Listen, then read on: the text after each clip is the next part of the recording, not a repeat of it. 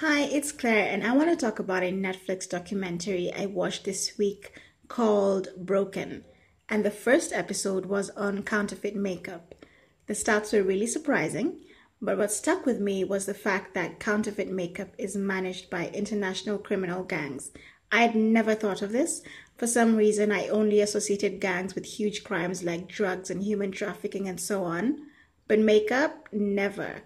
After the show, I wondered how you can make sure that the makeup you and skincare we buy online is legit, especially if you buy stuff from places with lots of third party sellers like Amazon and eBay.